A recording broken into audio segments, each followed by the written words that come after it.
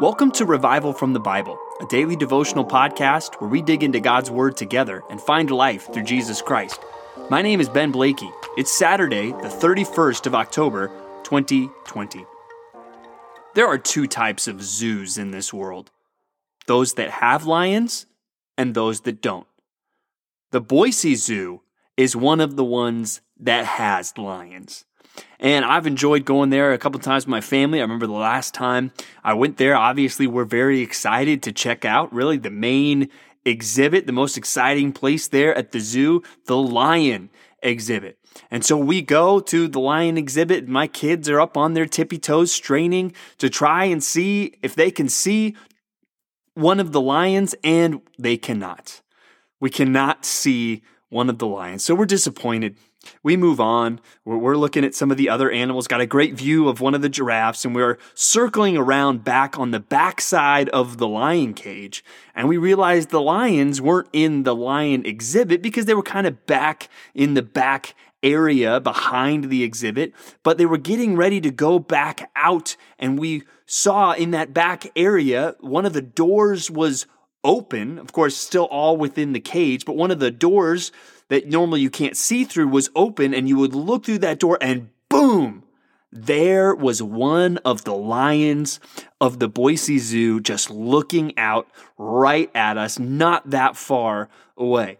It was a pretty awesome moment for me and my kids, and I mean that in all the senses of the word. One, it was just really cool for them to see their excitement at seeing the lion so close, but it was also awesome to see a creature as majestic as a lion that close. Now, I want you to imagine a different scenario with me, one where I'm at the zoo, we go by the lion exhibit, and we don't see the lion, so we move on, and we're looking at other things, and we're circling back around the back of the cage, and we see that not only is the door open, but the cage is open, and one of the workers at the zoo says, "Excuse me, sir, but we need to let you know that the lions are loose at the zoo." How do you think I would respond in that moment? You think there would be not just, oh, this is cool and awesome, but there might be fear, there might be a feeling of intensity. I might grab my kids and pull them close to me and try to make my way out of the zoo as quickly as possible. That's probably how I would respond. Well, we come across a serious warning today in the scriptures as we look at 1 Peter chapter 5, and we see that there is a warning that there is a lion prowling about, seeking someone to devour. So as we look at 1 Peter, we see this warning, a famous warning that we think of in the Bible that compares the devil. It says, your adversary, the devil, prowls around like a roaring lion, seeking someone to devour. It is important for us to know as Christians, we have a spiritual enemy. It's not just the world that's working against us. It's not just our flesh. Our adversary, the devil, is prowling around like a roaring lion, seeking someone to devour. He wants to destroy lives. He wants to pull down Christians. And it says that we need to be careful. And I want to point out a simple connection between a couple of the verses here in this chapter. That verse about being careful for this roaring lion is in verse 8. Let's start back at verse 6. It says, "Humble yourselves, therefore, under the mighty hand of God, so that at the proper time he may exalt you, casting all your anxieties on him because he cares for you. Be sober-minded. Be watchful. Your adversary, the devil, prowls around like a roaring lion, seeking someone to devour." Now, what I want you to do here is let's work backwards from verse 8. So we're thinking about the lion. He's seeking someone to devour. But we go back to the beginning of verse 8, and it's talking about being sober-minded and watchful. And then we go back to verse 7, and it talks about casting all of our anxieties on him because he cares for you. I want you to notice that that's probably a very sensible connection to make, moving from anxiety and casting that on the Lord to being sober-minded to then this warning about our adversary, the devil. And this is why I think that makes sense. I think for many of us, our anxieties are avenues to temptation. And when we are anxious, when we are worried, we are more prone to temptation.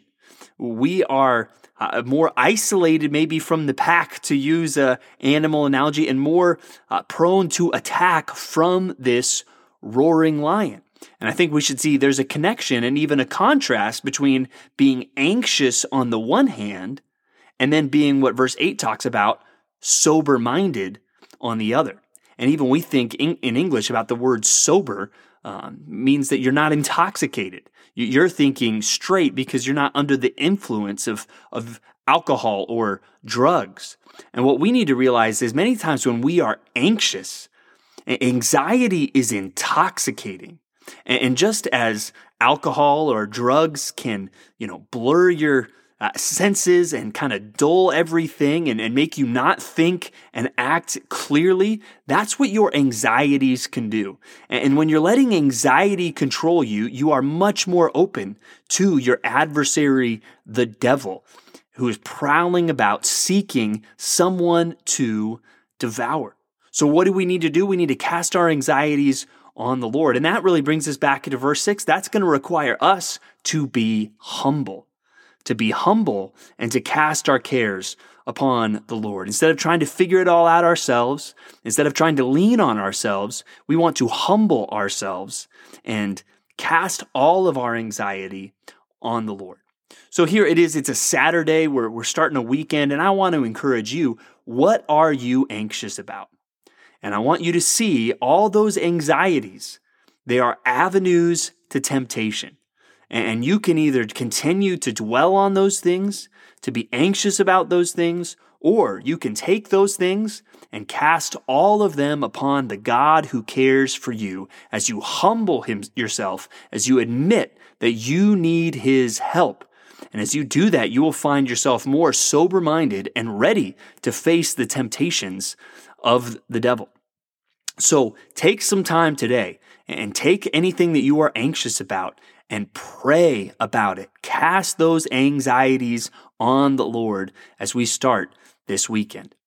Now I want us to turn, we're getting close to done. I've really enjoyed these last few weeks of going through Psalm 119. And today we're looking at verses 137 to 144, the Hebrew letter tzadeh. And we're looking at it, and that word even lots of times is used in the word righteousness. And so we see that today, righteous are you, O Lord, and right are your rules. Or in verse 142, your righteousness is righteous forever, and your law is true. And that's where I want to see there's a contrast between our anxieties and our fears. There's a contrast between the lies of the devil, this roaring lion, and the word of God. On the other hand, He is righteous. His rules are righteous. He is righteous forever. And another great verse in this passage today is verse 140. Your promise is well tried, and your servant loves it. Do you feel that way about God's word? Do you feel that way about His promises? That His word, His promises are tried and true. Therefore, we love it. And again, compare that to your anxieties. Your anxieties are not tried and true. Many times you've gone way down the rabbit hole of what ifs in your mind, and we spend a lot of our time worrying about things that have never happened and will likely never happen. Instead, we can turn our attention to God's word, which is righteous, which is tried and true, and we should love it. Love it even when there's other things calling us away. And that's what we see at the end of John chapter 6 today. We've been reading John chapter 6, which began with the feeding of the 5,000, then turned into Jesus teaching that He is the bread of life, and whoever comes to Him will never hunger again. Whoever believes in Him will never thirst again, and that all who believe in Him, He will raise up on the last day. He's offering eternal satisfaction and security. But when it becomes clear that that requires total trust in Him, which He even describes as eating His flesh and drinking His blood, I think obviously speaking metaphorically, that doesn't sit well with many of the crowd. They don't understand, and they actually, more than understanding, they have a hard time accepting it. And Jesus says in verse 61, do you take offense at this? Then what if you were to see the Son of Man ascending to where He was before? Really speaking of his glory, and that if they're having a hard time accepting this, well, then they're not going to be able to accept who he really is and his true glory. And so it seems that many people who were following Christ turn away from him. And Jesus says to the 12, do you want to go away as well? And Simon Peter answers him in verse 68, Lord, to whom shall we go? You have the words of eternal life. And we have believed and have come to know that you are the Holy One of God. And that's really the choices that you have this weekend. You can listen to your anxieties and follow your temptations towards the path of being devoured by the enemy, or you can trust God's word and you can realize, hey, there is nowhere else to go. Jesus and only Jesus has the words of eternal life. Finally, we look at Jeremiah chapter 44 to 46 today. And this is kind of, again, it's been a depressing section of Jeremiah, and this is kind of the end of much of the story and the narrative of the prophet Jeremiah that we see in verses 44 or chapters 44 and 45. And we see even up until the end, the people, they do not listen to Jeremiah. He is continuing to tell them the word of the Lord, and they are continuing to not listen. He's warning them that the judgment is going to come and it's going to find them even in Egypt. But look at verse 15 of chapter 44. It says, Then all the men who knew that their wives had made offerings to other God, and all the women who stood by a great assembly, all the people who lived in Pathros in the land of Egypt, they answered Jeremiah. And you think by this point, with all that Jeremiah has proven, they would say, You are so right, Jeremiah. We are so sorry. But no, this is what they say. As for the word that you have spoken to us in the name of the Lord, we will not listen to you, but we will do everything we have vowed. We will make offerings to the Queen of Heaven and pour out drink offerings to her, as we did, both we and our fathers. Basically, all the things that Jeremiah is saying, don't do these things because that's why you're going to be judged. They straight up say, we're not going to listen to you. And it's a sad way to kind of end the narrative of Jeremiah. And then we get into chapter 46, which is kind of starting a new section in the book of Jeremiah, where we're going to see Jeremiah make prophecies, not necessarily just about Judah, but he's going to look at the surrounding nations, starting there with Egypt. And he's going to make prophecies about them. But it's a sad story at the end of Jeremiah, but we need to remind ourselves that even at the end, even though it's sad to see these people say, we are not going to listen to you, it is not as if the word of God failed. Every word that God spoke through the prophet of Jeremiah, even to the end, was true. God's word is true. It is tried and true.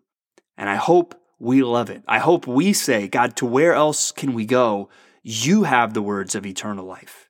And so this weekend, think about those things that are tempted to make you anxious, and turn from them, cast them on God. He cares for you, and put your focus on His word and His promises. And today of all days, on October 31st, let's remember God's faithfulness throughout the ages. That it was just over 500 years ago today that Martin Luther nailed those 95 theses to the church door. And really so much of that was even pointing to the word of God. And that we didn't need the magisterium of the church to explain everything to us. What we need is the word of God. And the sola scriptura became one of the cries of the Reformation. And may it still be to this day. God, your word is tested and tried and true. Your word gives life, and your word alone. Where else can we go? And you are the words of eternal life. Thanks for digging into God's Word with me today on Revival from the Bible. For more resources, check out revivalfromthebible.com.